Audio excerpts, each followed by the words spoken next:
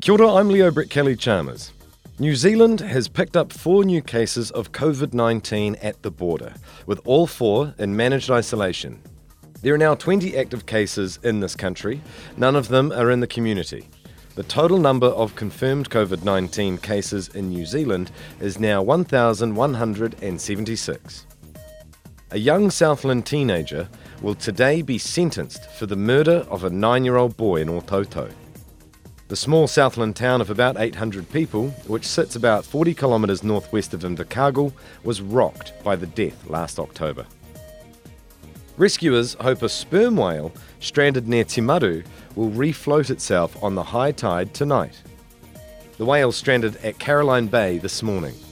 Rescue efforts so far by whale rescue group Project Jonah and Department of Conservation have failed due to low tide and nightfall. The Rolling Stones have warned US President Donald Trump that he could face legal action if he continues using their songs at his campaign rallies.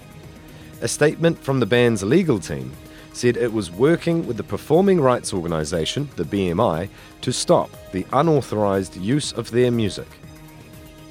And in sport, billionaire investors at ambitious French club Béziers are targeting All Blacks superstar Beauden Barrett.